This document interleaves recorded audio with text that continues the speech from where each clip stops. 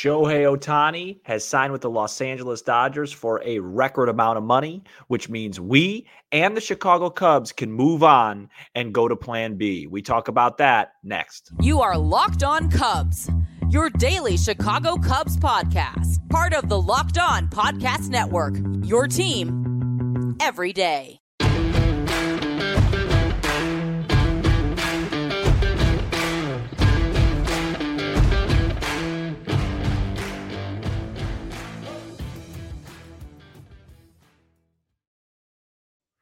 You are Locked On Cubs, part of the Locked On Podcast Network, your team every day. I'm Sam Olber. Please support the show by following on your preferred audio platform, and you could watch, subscribe, and leave a comment on YouTube.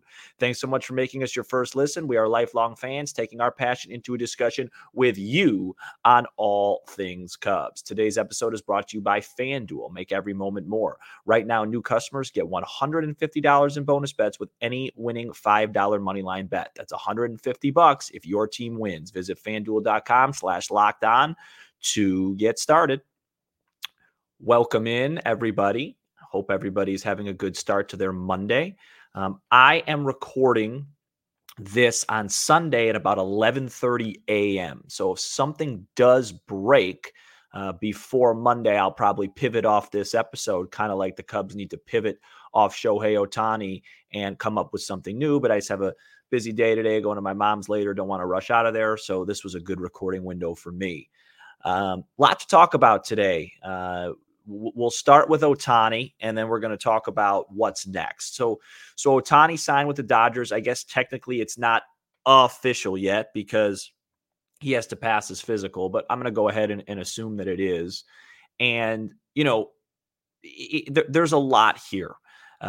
There was a big part of me, a very big part of me that wanted Shohei Ohtani to come to the Cubs. And I expressed that on this very program multiple times. And I thought it was a possibility. I thought the Cubs had a really good chance. But one of the main reasons, and I said this on the show, one of the main reasons that I thought the Cubs had a really good chance at getting Shohei Ohtani was because of his injury into the 2023 season.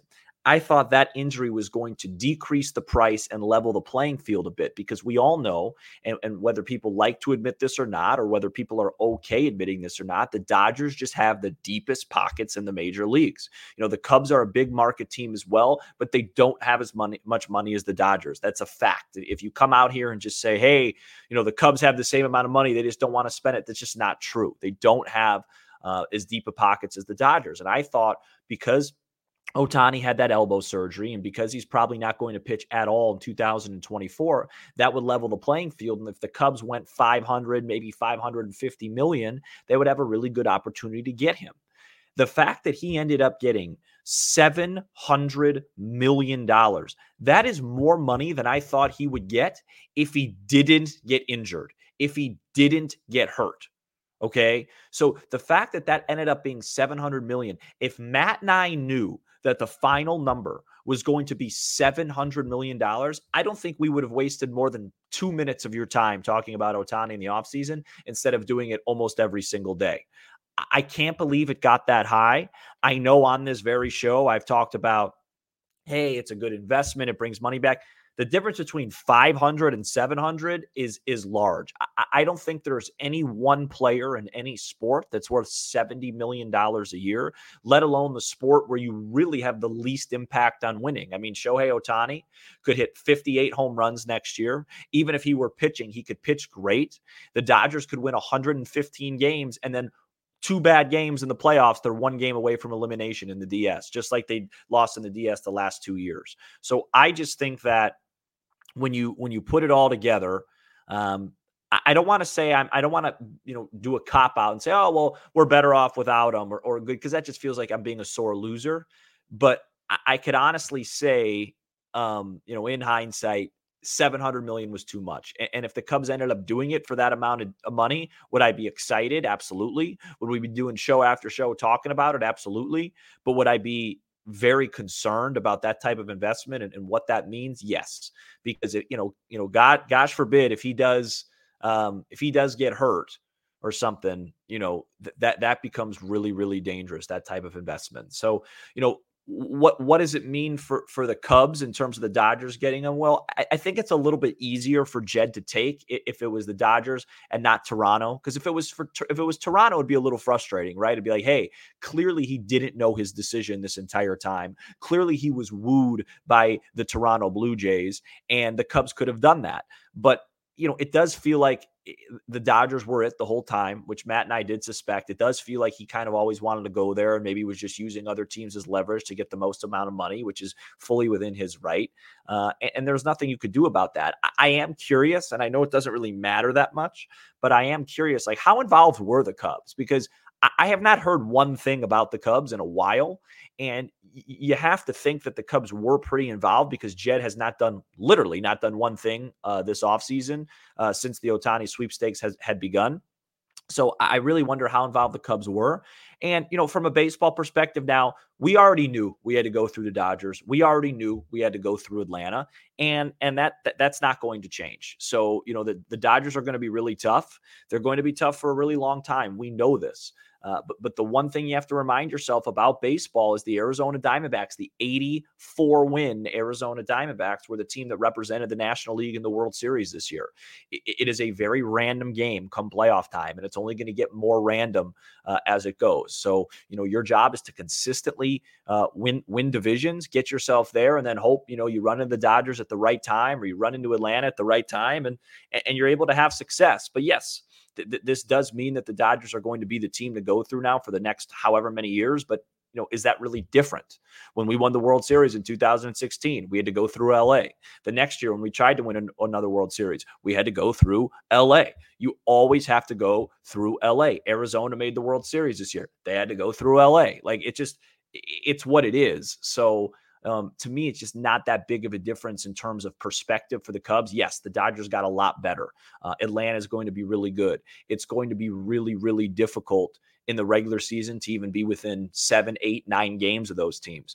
But the good news is it's not 1955 anymore. It's not the best record in the National League versus the best record in the American League plays in the World Series. If that was the case, we'd be in serious trouble. But you have the randomness of the postseason, and you have to take that and use that to your advantage and see if you can, find a way to beat those guys at the right time. The Ohtani stuff, the last thing I'll say about it until we talk Cubs is, I think I'm really debating, and I don't know the answer yet, whether I think this is really good for the game or really bad for the game. I see both sides of it. I think the positives are clear. The best player in the world and one of the most gifted baseball players, if not the most gifted baseball player of all time, is going to be playing in a major market that's going to be competing for the postseason and being in the postseason every single year, which is good for him and it's good for the sport. But on the other hand, and I'll talk about this later on when I wrap up with the media, I just don't think this process was very good for the game of baseball. I don't think one player getting $700 million is very good for the game of baseball, because there's literally like maybe 2 or 3 teams that even could do that. It makes it very difficult on a playing field side, like, the Tampa Bay Rays or Cleveland or Milwaukee or anyone else. Like, they're just not even, they can't even look at somebody like that. And it's like, analytics and player development has really helped even the playing field, where teams that have the most payroll aren't guaranteed for the most success, and the randomness of the playoffs, like I talked about. But this just seemed like a step too far for me. So I see both sides of it. From a baseball winning perspective, he's going to the Dodgers. It's going to be, they're going to win 100+ games. They're going to be must-see TV every night on the West Coast, late at night. Mookie Betts, Freddie Freeman, Shohei Ohtani, and more. But I just, from just a common sense side of it, I'm curious to hear what you guys think. I'm just not positive this whole process was great for the game. I didn't enjoy it. There was a lot of bad media leaks. And then at the end of the day, the money, I usually don't like to complain about, athletes getting overpaid, because it's just, that I always explain this to people. If it's not them, then it's just going to be the owners collecting more. But this one just felt like $700 million, like, and we have a show, right? So we have a medium, and I almost just kind of feel guilty, maybe not guilty, but I just don't feel very intelligent spending as much time as we did on Shohei Ohtani on this program. And realizing he got 700 million. Like, it was just a moot point. Like, we didn't even have to go there. If that was going to be the case, it just kind of felt like one big waste of time, and I'm excited to move on from it. But no disrespect to him, and it is what it is. But coming up next, we get into the big stuff.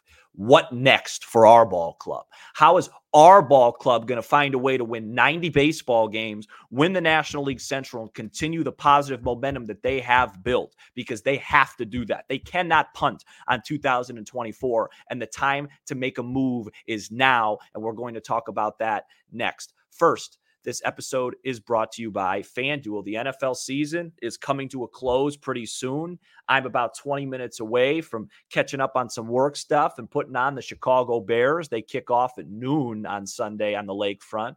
America's #1 sportsbook is FanDuel. Right now, new customers can bet $5 and get $200 in bonus bets guaranteed. Plus, all customers who bet $5 will get $100 off NFL Sunday Ticket from YouTube and YouTube TV. Now is the best time to join FanDuel. The app is easy to use, and you can bet on everything from spreads to player props and more. I believe the Bears are getting 3 points at home today against Detroit. I don't really have much opinion on that one way or another. It'll be on in the background while I'm doing other stuff. Who knows what'll happen with the Bears? Who knows what's going to happen with the Bulls? Who knows what's going to happen with the Sox? Who knows what's going to happen with the Cubs? So visit FanDuel.com/lockedon and kick off the NFL season with an offer you won't want to miss. FanDuel, official partner of the Locked On Podcast Network and the National Football League. We are back here on Locked On Cubs, and the question is what now for the beloved team? What now for the boys in blue? What do? They did not get Juan Soto. They did not get Shohei Ohtani. They do not look very involved in the Yamamoto sweepstakes. We said on this show multiple times, led by me, if they did not get one of those superstars, that this offseason would be a failure. It's trending that way. However, the offseason could be a failure in one perspective, in one respect, but still have you excited about what's to come in 2024 and give you a chance to win a division, because I think the Cubs need to win the division. I've talked about on this show a lot, and I will continue to. There are two sides to look at a baseball team or any sort of franchise. There is the fan perspective, which is, hey, we need to win, and we need to win right now. I'm a fan, that's short for fanatic, and I don't have patience. And you and me and everyone else is justified in having that perspective. Then there's the long-term part of it. And the long-term part says, regardless of what happens in 2024, unless it's just a total disaster, the Cubs are headed into a positive direction. They do have a healthy organization with money to spend, solid player development, and great prospect capital coming through the ranks. But they have to get better in 2024. They went out and got the best manager on the market for a reason, and they need to find a way to win some games and to find a way to make the postseason this upcoming season. So what's next? Well, here is what I think here is the best case scenario, in my opinion, for the Cubs that's absolutely realistic to happen. I'm not going to say that, of course, the best case scenario would be find a way to get Yamamoto and make all these trades, but I'm saying just, keeping it modest. I think the Cubs need 2 starting pitchers. I think they need 1 higher-end starting pitcher. So maybe a Glasnow trade, maybe a Bieber trade, maybe it's Imanaga, maybe it's Jordan Montgomery. One of those 4 names they need to go get, or maybe a Logan Gilbert, whoever it is, just a higher-end starter, a top 2 type starter. And then they need a innings eater at the bottom of the rotation, so a 4 or a 5, right? So then your starting rotation is Justin Steele, then that top end, one of those 4 names that I just mentioned, Hendricks, Tyone, and then another guy, right? Another guy that's more of a, like I said, an innings eater guy, ERA maybe in the low 4s, but he's going to give you 180 innings and you feel confident when he's out there. That's a good rotation, but they're missing 40% of it, and they got to go get that. Offensively, I think they need 2 impact bats, right? The easy thing to say would be, I don't think they're going to overpay for Bellinger. I don't want them to. So if it's not Cody Bellinger, the easy thing to say would be Rhys Hoskins and maybe Matt Chapman. But the Cubs are very right-handed. So they're probably going to have to go get a left-hander somewhere.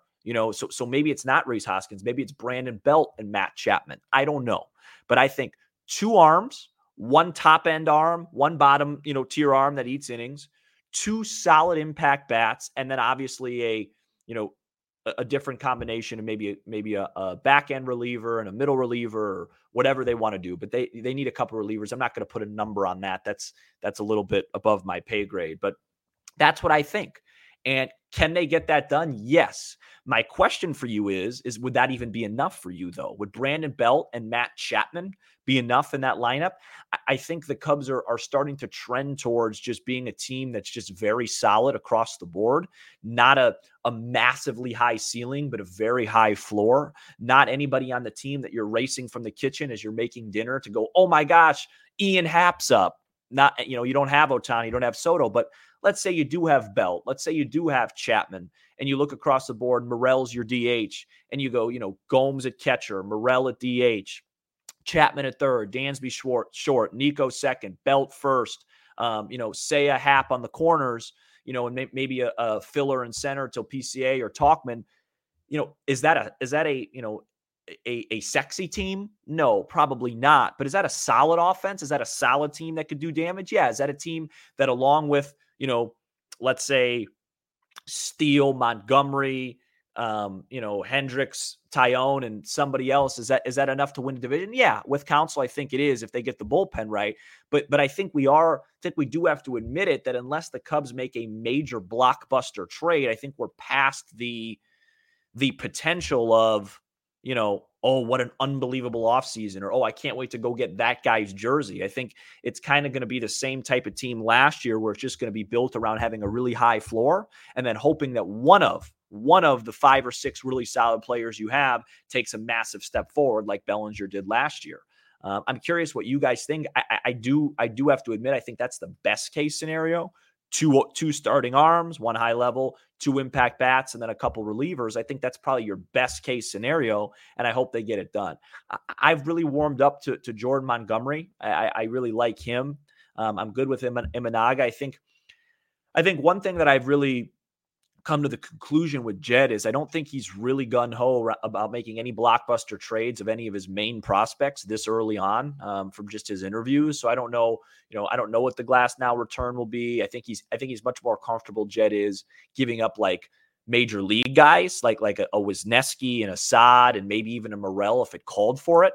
But I don't think he's comfortable giving up like PCA or Horton or Casey or one of those guys. So it'll be really interesting what happens. I do think the Cubs are going to be active here soon. I do think pretty soon we're going to have something to talk about.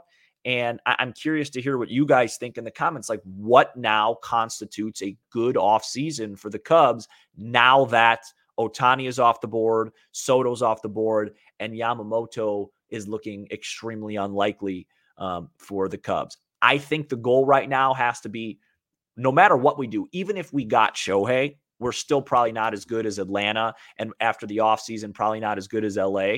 That always was going to be the case. So I think the goal now is really lock in on the NL Central. What do we need to do to be better than St. Louis heading into opening day? What do we need to do to be better than Cincinnati heading into opening day and Milwaukee? And really focus on that, find a way to win that division, continue that positive momentum, see what happens in the postseason, and then, do this all over again next December at the winter meetings and hope to have better luck with a superstar. I think that's the plan right now. But, we'll see what happens. I'm still excited. I really want to see some activity. I do tend to confuse activity with productiveness during this time of year. And I'm really craving some sort of move, a middle reliever, just something for us to talk about besides hypothetical and hot stove stuff. But I want to wrap up the show really quick. Coming up next, just talking about what a disaster the Major League Baseball media outlets were during the Ohtani free agency.